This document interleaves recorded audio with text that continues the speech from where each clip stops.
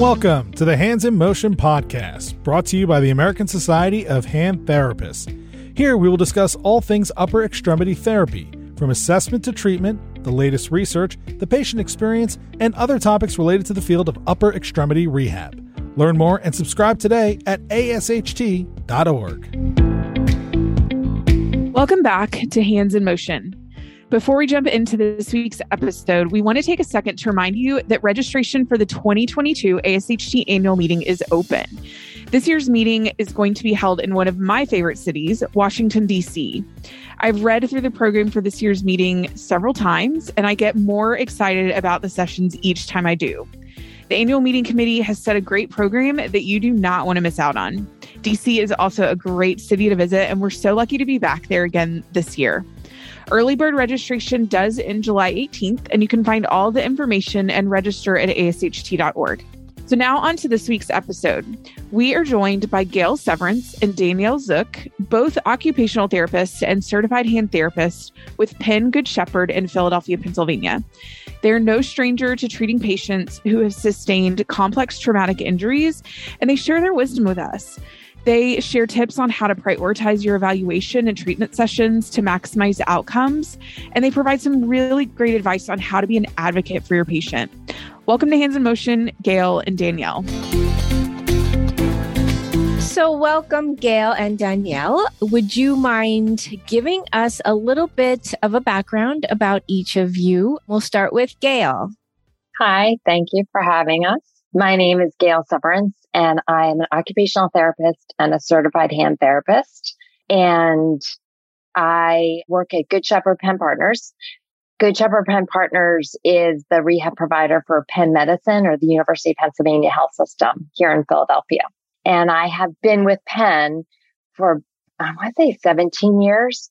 I joined them when I was just getting into hands. I was at another hospital system, actually, when I first started in hands, and then came over to Penn, and then eventually got my CHT when I was there. So I've been there ever since, working in our Philadelphia outpatient office, which is one of our largest outpatient facilities. And I am currently serving as our hand therapy team leader, which means I kind of work helping to coordinate education and training and just general knowledge and leadership within our hand therapy group. And our company has 27 outpatient offices, but we have about hand therapists in probably, I think it's 11 offices. And we've a team varies around in the low 20s of therapists with our company. And so it's a really great group, and I enjoy working with them. Good company. And how about you, Danielle? So my name is Danielle Zook. I'm an occupational therapist and a certified hand therapist. I've been a CHT for, I think, 4 years now, and I've been doing outpatient hand therapy for 8 years now. Time keeps going by. I've worked alongside Gail for the last 3.5 years, I think. Again, time keeps going by, but I've always worked outpatient. This is the first experience I've worked in a large hospital system. So you work, directly with the surgeons. So definitely a different experience. So I know our discussion this evening is on traumatic hand injuries. So I guess what favorite traumatic hand injury do each of you like to work with? I guess we'll start there. Wow. A favorite. That's actually tricky. I don't know if I have a favorite. We work with some really skilled hand surgeons. And so working with them kind of makes everything fun and interesting. And having a favorite trauma injuries is double-sided. To enjoy something and bring somebody through right. a good deal of discomfort. But you know what? Any ones that involve a lot of flaps and grafts, because they have such good coverage, and then those patients do well going on to have secondary surgeries if they're needed. When there's nerve involvement, and it's not overly complicated nerve involvement, but there's hope for nerve recovery. It's kind of fun to watch that nerve come alive again. Those are good. Ones with really deep and ugly and difficult wounds, those make my hair stand a little on end because those are always problematic. So I don't know if I necessarily have favorite trauma, but those are sort of situations that I hope for and ones that I don't hope for. So for myself, I would say right now I have 2 really complicated gunshot wound patients. So I'm kind of thinking about that just because I have two pretty challenging cases right now. But we see a lot of gunshot wounds, a lot of knife injuries, which I wasn't used to seeing at my previous job. So I think I'm going to have to gravitate more towards that answer. Mm-hmm. Yeah, you tend to see a little bit more of those being in the city, I would say. I know when I worked in the city, it was the same way. Like I was getting things that I wouldn't normally get if I worked more local. What would you say are the most common injuries that you see? Well, I think you filled that in a little bit. Working in the city, in any city, we have a lot of gunshot wounds, unfortunately, and even probably more so lately. But I would say, again, because we're a regional trauma center, we get things that are inherent within the city, and then we get things that are brought in to us. So we can see anything from gunshot wounds, which could be low ballistic or high ballistic type injuries. And the high ballistic injuries are going to be much more traumatic, a lot more soft tissue injuries.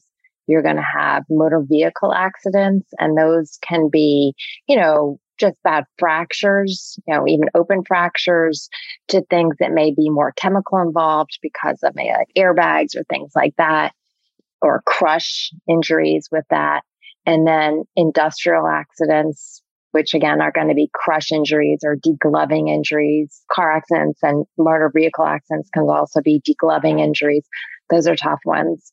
And then explosions, which are really dirty and ragged. And this is probably, depending on when this podcast airs, 4th of July is certainly within that, something to consider. So everybody stay away from fireworks on the 4th of July.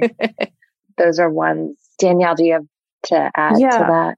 Those weekend warriors, the table saw injuries, that kind of.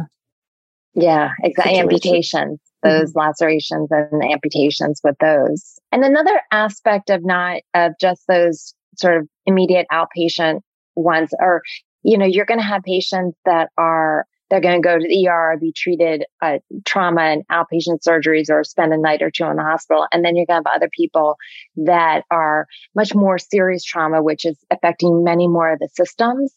And they're going to be in the hospital for a long period of time.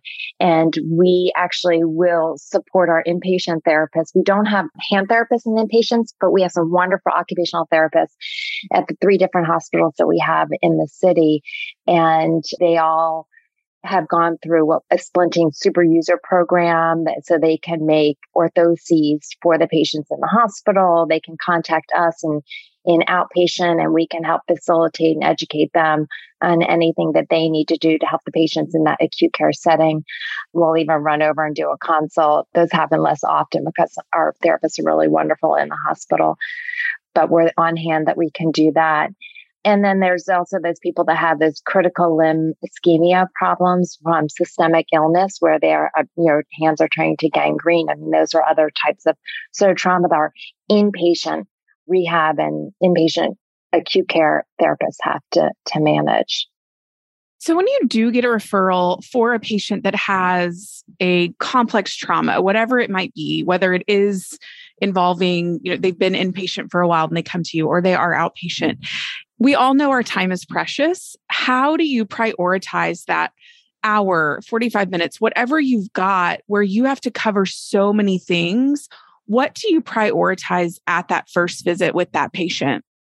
We were just talking about, in terms of the priorities, you always have to think about the pain. You always have to think about, what are you protecting? What are you trying to mobilize? And then the patient education, what is the health literacy? What is the compliance, and what is the adherence going to be? Is this someone we're seeing one time and then we're not seeing them again? They're going to be going to a different site, they're out of state, or is this someone who's going to be following with us in the clinic? Our schedule's set up a little interesting because most of us work 5 days a week, and we do have one clinic day where we're just making post-op splints. So that day, you never know what you're going to get. Sometimes it works out where you have a heavy trauma and you can have that person for 2 hours because you don't have anyone else waiting. Or you could have a heavy trauma and you have 5 people who are sitting in the waiting room waiting for, distal radius fractures. So it is a lot of prioritizing and a lot of trying to juggle. I think you make a good point. And I'm sure being in the city, you experience the lower adherence rates maybe with patients, or even the lack of visits that you do see. Like you mentioned, you might see a patient once, whether they do live in the neighborhood and they just can't come, won't come, whatever. If you know that that is the patient that's sitting in front of you, are there things that you specifically prioritize in that one visit that you assume this may be it? Definitely. And it really depends because we do have some insurance issues. Our patients, sometimes pen doctors, because we're half pen, half Good Shepherd, the pen doctors can see a patient under no insurance. And then they do this really complex surgery that require, like a flexor tendon repair or something that requires a lot of therapy, a lot of guidance. And then they come over for therapy, but they actually don't have insurance. So we do have a charity care program. If that's the case, we do spend time helping them fill out forms, making sure that we can try and see them. We'll see them for a one-time visit as a write-off to really try and get a program together, try and get them successful. It's really challenging, and often there's a language barrier as well. So then we have this Marty translator. So then you're using that, you're trying to make sure everything's coming across. It's definitely challenging. I mean, I think it was one of the hardest things coming into this program compared to where I was working before. But Gail has a ton of experience doing it. She might have some better words of wisdom. No, I think those are all really good points. And I think the other thing you have to consider when you're dealing with a trauma patient, I mean, everything that you said, Kara, is that, adherence is always a problem. And especially when you're dealing with a trauma patient, you're dealing with, not all, but, many patients that undergo trauma, live in an environment that maybe puts them at risk for trauma. And then that cascades to other things that puts them at risk for having trouble with having the appropriate, really good quality follow-up, or even just knowing how to navigate the very complex healthcare system that we have. And so, all these things start to layer on, making it difficult for the patient and for us as therapists to kind of make all these puzzle pieces fit together. So there's the trauma, that they're dealing with that. And then they have all these external traumas that are going on, and that, and the cascade of events that happens when somebody has an injury, with financial stresses and job losses and family stress and all that stuff. So all these things make it very, very difficult. So I think you make a good point. We have to prioritize things. And Danielle and I were talking about this the other day. And obviously we're going to work systematically through, you still have to treat these patients like you would any of your other patients. You're going to go through each and every system. The difference with these patients is that you have to work more systematically and a little bit faster. You can't miss those systems. Each one of those systems is important. Musculoskeletal system, the vascular system, the nervous system, all those things. You need to screen and look at them and get a general idea of what's going on. But you're right, you do have to prioritize things. And so we were just mentioning the other day, there, 4 things, if we were going to think about things, would be things focus on 4 Ps, which would be focusing in on pain. What's this patient's immediate pain right now, and how are they coping with it, both emotionally and physically? That's a priority very early on. Protection. What do you need to protect so that you can stay? What needs to be stabilized and what needs to be mobilized? Patient education, making sure that they are understanding the information that you're passing on to them. And are you sort of narrowing that down to what they need to know in that moment? And what's their comprehension and understanding and their even ability to wrap their brain around all this information with all the other information maybe they got that day from their physician. So yeah, those are the big things. So what would you have? We have a lot of clinicians that maybe aren't certified hand therapists and are occupational therapists or physical therapists that are listening to the podcast that may not have a lot of experience in traumatic injuries, but they get a referral for a traumatic injury, and they, might not have anybody immediately on site that they could go to for guidance. What would you suggest to those newer clinicians or to those clinicians that don't get these type of injuries often? What recommendations would you make, or how can they, do the evaluation, get out of the evaluation what they need to get out and identify, and to be able to successfully treat that patient? Gail and I talked a little bit about this the other day as well. So Gail is not a fan of protocols. Newer therapists really like to rely on protocols, right? Some of them just really, and I know as a new grad, when I was first working, you want to follow the protocol exactly. You don't want to miss anything. You want that exact step by step. But with these complex traumas, and you're looking at the mixed trauma, the protocols aren't going to be straightforward. A lot of them are going to contradict each other. So we were just kind of talking about knowing your anatomy. So that is more helpful than having a protocol for one specific injury memorized. And we were also talking about finding out who your point of contact is. So in our health system, the surgeons really rely heavily on their, PAs, on their nurse practitioners. They don't always have time to answer the phone, especially for an outside therapist. So knowing who you can contact and just knowing, what do you need to be able to do safely? You might miss something the first time, but you want to make sure what you're doing is safe and you're not moving something you shouldn't be moving. When in doubt, you can always look up the patient information later. You can always look up everything after. Just make sure you're not doing any harm and you're providing them with good information to get it started with. And you can always, the patient leaves, you're spending that night researching, you're looking up things. Especially as a new grad, I did that all the time.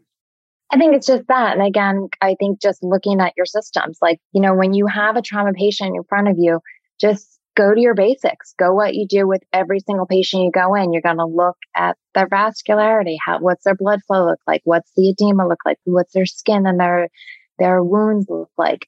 What do you need to stabilize within that fracture situation? What's involved with the musculoskeletal, the muscle tendon system, extensors, flexors, and just balance a lot of that out. And just then when you're talking about immobilization, because a lot of times that's why they're sent to you for that first visit, right? Because we're the experts in fabricating these orthoses that keep them safe, all those systems safe. So you want to just, again, consider, the quality of their skin, the vascularity of the wounds, and the stabilization of what for that fracture or the tendon unit, and just go to those safe positions. Know your safe positions.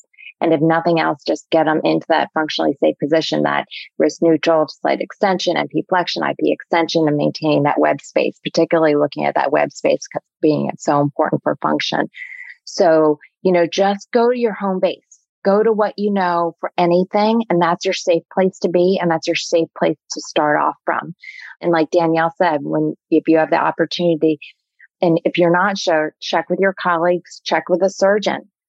And if the surgeon's in a big hurry, go to them with what you think you want to do and say, instead of just saying, what do you want me to do? Because they may say, you're the expert. I'm going to rely on you. You do it. You're going to say, go to them with a plan. This is what I think I want to do. This is what I understand that you fixed. Are you okay with me doing X, Y, and Z?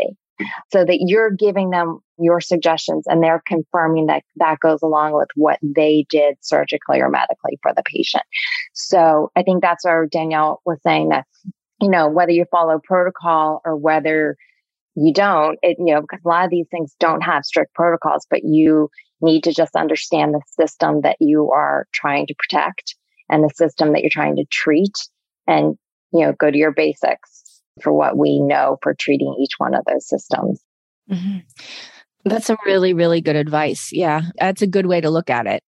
A lot of times, especially after you get them in a safe position, get them started in a home exercise program, the first visit might be a lot about more of the psychosocial aspects of the trauma of the upcoming weeks. What everyone's always asking, when am I going to be 100%? When am I going back to work? When is this going to be normal? I think a lot of time is education on that and expectations, and that you're in this for the long haul. You had a traumatic injury. It's going to take some time, and there might be some expectation changes along the way as well. That was my 4th P. Psychological well-being. There we go. Pain, patient education, protection, and psychological well-being. Those are your... So I'm going to just throw this out there, because this is something that I don't think we're not taught this in school. You're not taught this anywhere along the way. And we are taught that everybody has different tolerances of pain. one big thing, as a new clinician or as a new hand therapist years ago, you're all worried about, okay, what do I have to do with this patient? What do I have to get done? What do I need to accomplish? What am I looking for? However, when the patient has poor pain tolerance or can't look at their hand and they're starting to pass out, then you have that on top of you trying to make this splint. There's all these things that are coming into play, and you're like, okay, how do I keep my cool and try to calm the patient down? And, it took me a couple years to kind of feel them out ahead of time and say, okay, how are you going to be looking at this? I'll ask them straight out, because if they're like, I'm not going to be good, I set them up so that they can't see, as I'm unbandaging, they can't see what they're looking at initially, or I'll have the person lay down, or do you have any other suggestions or advice for just things heads up that might need to be aware of as you're first doing these patients? I always think it's the big muscular men that you think are going to be okay, and they're the first ones to hit the floor, and it always surprises me. The worst stereotype. I'm sorry. Yeah. I work with kids, and it's always the dads. So I will say to the kid, I'm like, you have to, I'm going to unwrap this. You tell me if you feel sick. And if their dad is there, or even either parent, I look at them and say, you too, you're included in this. Yeah. It's very much true. And you talk about unwrapping, and you do. I mean, sometimes they come over from the physician's office and they've got that chuck pad under them, and they're already unwrapped, and they're just walking across the hall to see us. Sometimes we're the ones, taking down the dressing. And so before you do, it's always like, you got to stop and just say, okay, before I do this, how are you going to be? How do you feel? I ask them, have they eaten that today? Do they need a glass of water? Those things are really helpful. And we actually have a well, that's for a different situation, a preoperative packet that we get patients that know they're going to have surgery. One of the things says, eat before you come in for your appointment. But I think the other things we do is, getting your vital signs before they start. And this is a big push, particularly in our organization right now, is making sure that everybody's getting their vital signs before they start any of that intervention, because that'll give you a little bit of a heads up about how the person's doing. And then it's interesting because I just had this conversation with a patient the other day, because we have, they're always adding more and more things to our electronic medical record systems and checkboxes for people to go through. And one of them, is screening people for emotional well-being. And, the first time I actually had to say this sort of officially as a check to box, as opposed to just this casual conversation we're used to having, it's one of those upfront questions that you have to ask. And I remember saying to the patient, I'm really sorry, I'm going to ask this in a very awkward way. I don't quite know how to phrase this question, but, are you having any behavioral health issues or any stresses that, obviously, other than the injury you're dealing with right now, that I should be aware of? And he's like, and the person said to me, well, no, but we'll see how this goes. And I think that that's a very telling sign. And right there, it was such a gift to me, because it made me just stop and say, yeah, this is a bad injury. And, this is going to be difficult. And I have a lot of work to do with you right now, but we're going to talk through this. And we're going to help you along the way. And it was just, it really made it much more of a mindful conversation for me to just say, yes, I'm aware that this is going to be hard. And what you're okay with today, you might not be okay with tomorrow. And this is an ongoing process. And we'll talk about supporting you through that. And one of the things that we coached about were things like, I talked to you when you go in to do your exercises in a room, go somewhere quiet and take some deep breaths and make sure you eat, really be, try not to have distractions. So there were a lot of those conversations to have. But I think that is important when you are working with a patient, and that you're preparing them for each stage that they're going to go through, particularly that point when you are unwrapping that package of that first wound. And realize when you're evaluating your patient and in that situation, if the orders come over and you're getting to know this person and you're looking at them going, I'm not going to be able to do what this surgeon wants me to do today. I'm not going to be able to put them in this splint that they want them in today. I have this problem, this problem, this problem. The doctor gave you all these ingredients to work with. And now you have to make this digestible for the patient. And you're sort of that bridge or that chef in between, pulling these things together. And if you think this plan needs to be adjusted, you are part of that team and you need to speak up to the surgeon, and you need to be an advocate for the patient, an advocate for yourself, and an advocate for the surgeon to make this go well for everybody.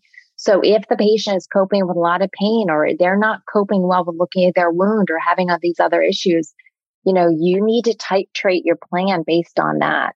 And it's a very fluid, and you have to make sure that you're staying fluid in that moment and not sticking to the script or the protocol because you have to. I think especially as a new clinician, if you're under a time crunch, you're just thinking about this complex trauma, you're thinking about all these things. You do need to take a step back and ask the patient, like, how are you with wounds? How are you with sutures? You're just, as a new clinician, so eager to unwrap this and get started because you have X, Y, and Z to do. You have this limited amount of time, and you kind of forget about them as a person. As a person, right? Yeah. Mm-hmm. And the caregiver there with them. And Carrie, you mentioned that earlier, the husband, or, somebody met the husband in the room, or the father in the room, or the parent, or the spouse, they may get emotional in seeing this, feeling some sort of guilt or burden or, fear. So, you need to be aware on the periphery, what's happening over here with that family member that's in the room. And maybe they need, you need to prepare them for some of the stuff that's going to happen as well. So, yeah, that's a really good point. I had a case that the brother and he wasn't even involved in the initial injury, but the way that it affected his brother was so profound too. And the mom came to me and said, "Hey, what resources do you have?" And I'm lucky to work in a health system similar to y'all that I could lean on some of my colleagues. Is that something that you, in your department, do y'all consult with other disciplines to help provide resources for these patients? Yeah, we have a nurse case manager. Is she in our building 3 days a week now, or 2? Yeah, right. I think 3 days a week. But she's, she travels throughout the health system. So she has a card, she has an email. We always ask if we can put the patient in touch. She has a whole load of resources. And even if it's just emailing her and saying, "Hey, I have this patient, do you have any recommendations? Can I put them in touch with you?" In terms of whether it be financial, transportation, any kind of mental health resources as well. I'm not used to having that. So it's nice to have that on staff. Mm-hmm. Yeah. I think you just mentioned even the financial or transportation. I know that's a big one for some of our patients is they're like, "Look, I live so far and I don't have the financial ability to make it to visits." And so having that resource, I think there's so many other factors that go into why a patient can't come. It's not just they don't want to come, they forgot about it, but there's so many other things that I know I might not experience, but I have to take a step back and go, okay, what truly is preventing this patient from getting to these visits and what can I do? And like I said, I know similar to y'all being in a hospital system, and I hope that for the community clinicians that there are some resources available to them as well, that if they aren't connected with a big system, that they can get those resources for their patients as well. Yeah. And you can talk to the patient, what resources they have, whether do they belong to an organization or a church group, or are they maintaining those normal social connections that they need to do during that period of time. And just to go back to what we were talking about earlier is helping the patient, coping with some of their injuries or looking at their wounds, and the family member as well. Sometimes I'll have them, or I'll take their phone and I'll take a picture of their wound if they're not ready to look at it yet. And then I say, okay, or their family member's not ready to look at it. And I can think of a gentleman I had recently who had some fingertip amputations, and his sister completely started treating him differently. Didn't want to look at his wound, didn't want to look at his hand. And that was that. And his mother was very similar, was carrying a lot of guilt for his injury. And that was very much impacting him. And so he was dealing with himself and having to deal with these other people. So I said, let's take a picture, and why don't you talk to your sister about maybe she doesn't want to see it on you. Maybe she sees this in a very two-dimensional format. She'll be able to cope with it a little bit better because she'll be able to depersonalize it a little bit. So that's one way, of sort of getting the patient to start warming up to that, or getting a family member to start warming up to that. But then also offering those resources, encouraging the family member to utilize some of those resources for help as well. And for those not fortunate enough to work in like a huge health system where you have all these resources, asking the patient if they can contact the patient's family care provider. So going to the PCP, hey, I'm seeing this patient. This is what I'm dealing with, because they might have resources that they can direct them to if you're, at an outpatient facility that doesn't have those on-staff case managers and everything. Yeah, very much the primary care. Yeah, that's a good idea. So how do you handle a situation that might be going south, that you're working with one of these trauma, maybe multi-trauma, and things just go south? What do you do? Where do you start? I think there's so many reasons that things go south, the adherence issue, just bad trauma, communication issues. I think the best thing that you can do is try to maintain as much communication as possible between the patient, the surgery team, medical team, and therapy. So really, as soon as you start to see something go south, no matter what it is, adherence to attendance, like getting on that patient to come in, working with the surgeon to call the patient's home to try to get them to come in. So, if it's stiffness or wound issues, again, just communicating with your medical team as best as possible so that they can get it back into the doctor's office if they need to do that. Like if there's wound issues or stability issues or increased pain, I think communicating as best as you can is certainly a key point that I think I would make. Dee? Yeah, I really say the same thing. Communication and identifying the barrier. What is the barrier to their attendance? What is the barrier to whatever the issue is? Because it might be something simple that you can help address, or maybe it's something that needs to be directed back to the surgeon.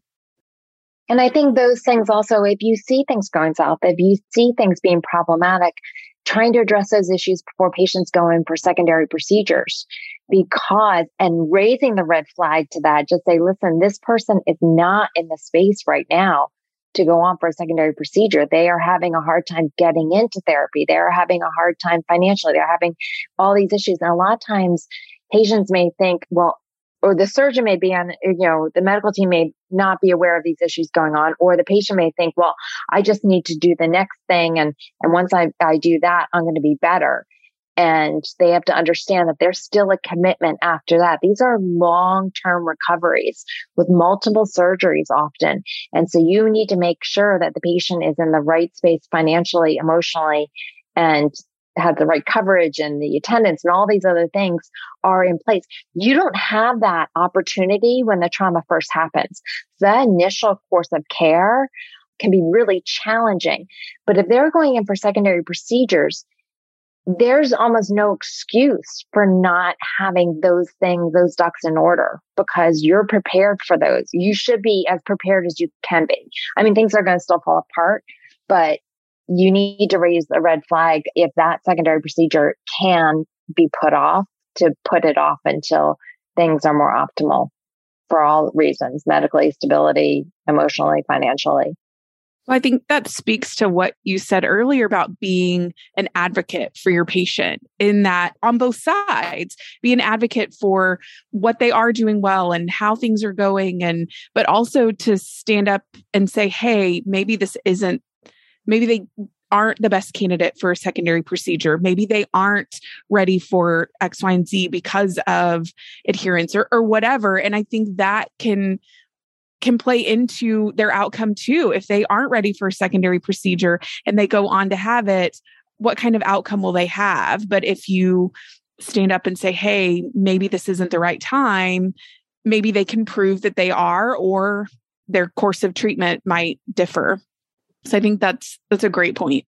Sometimes it's just an insurance barrier too. I had a patient last year who was doing some kind of home renovations during COVID, and it was a table saw. So it was fractures as well as flexor tendons. And, you couldn't do early active because things were pinned, and their passive range of motion was great.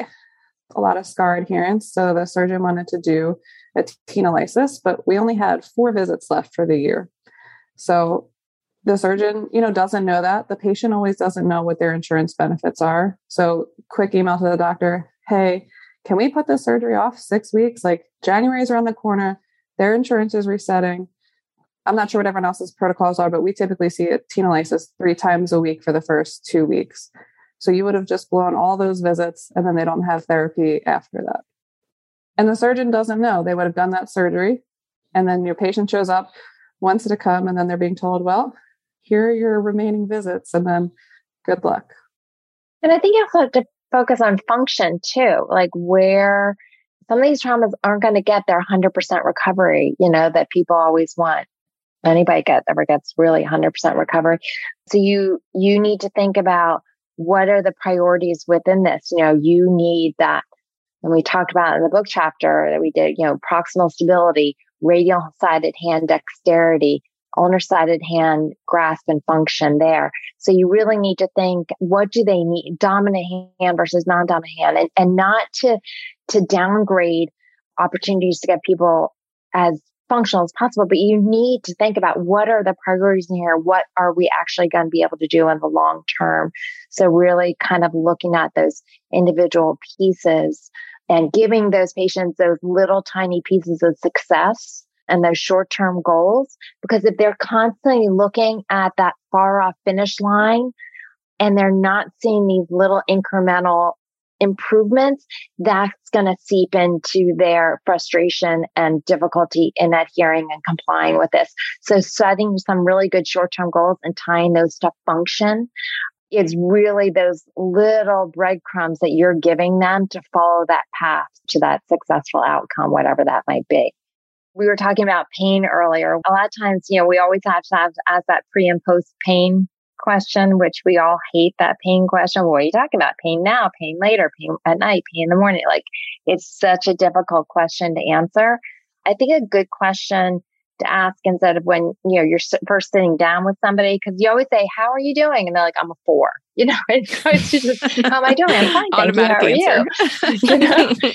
It's just like, okay.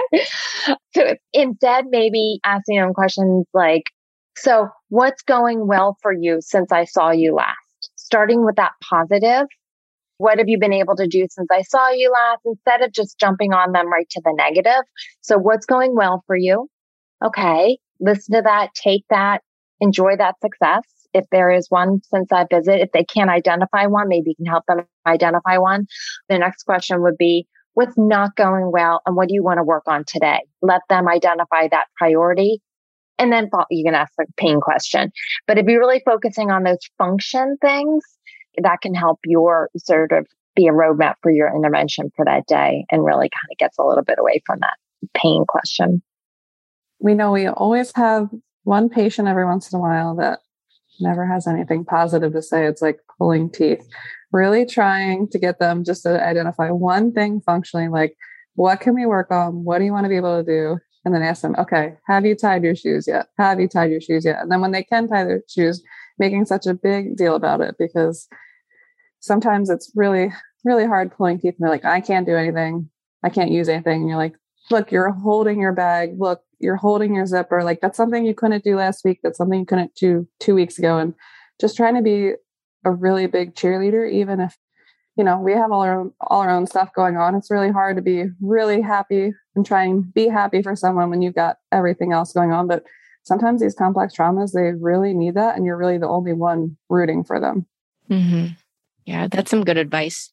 And I think we all need that as caregivers too. We have to remember these are challenging. I mean, everybody needs to take a step back. It can be hard for us as caregivers.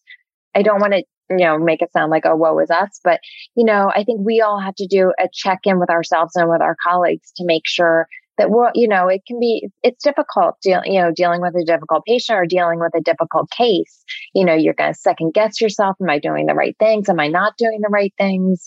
Why is this patient not making better progress? Why are they struggling? Why are they not coming? So I think, we have to do what we can to support each other and ourselves as working with these challenging cases.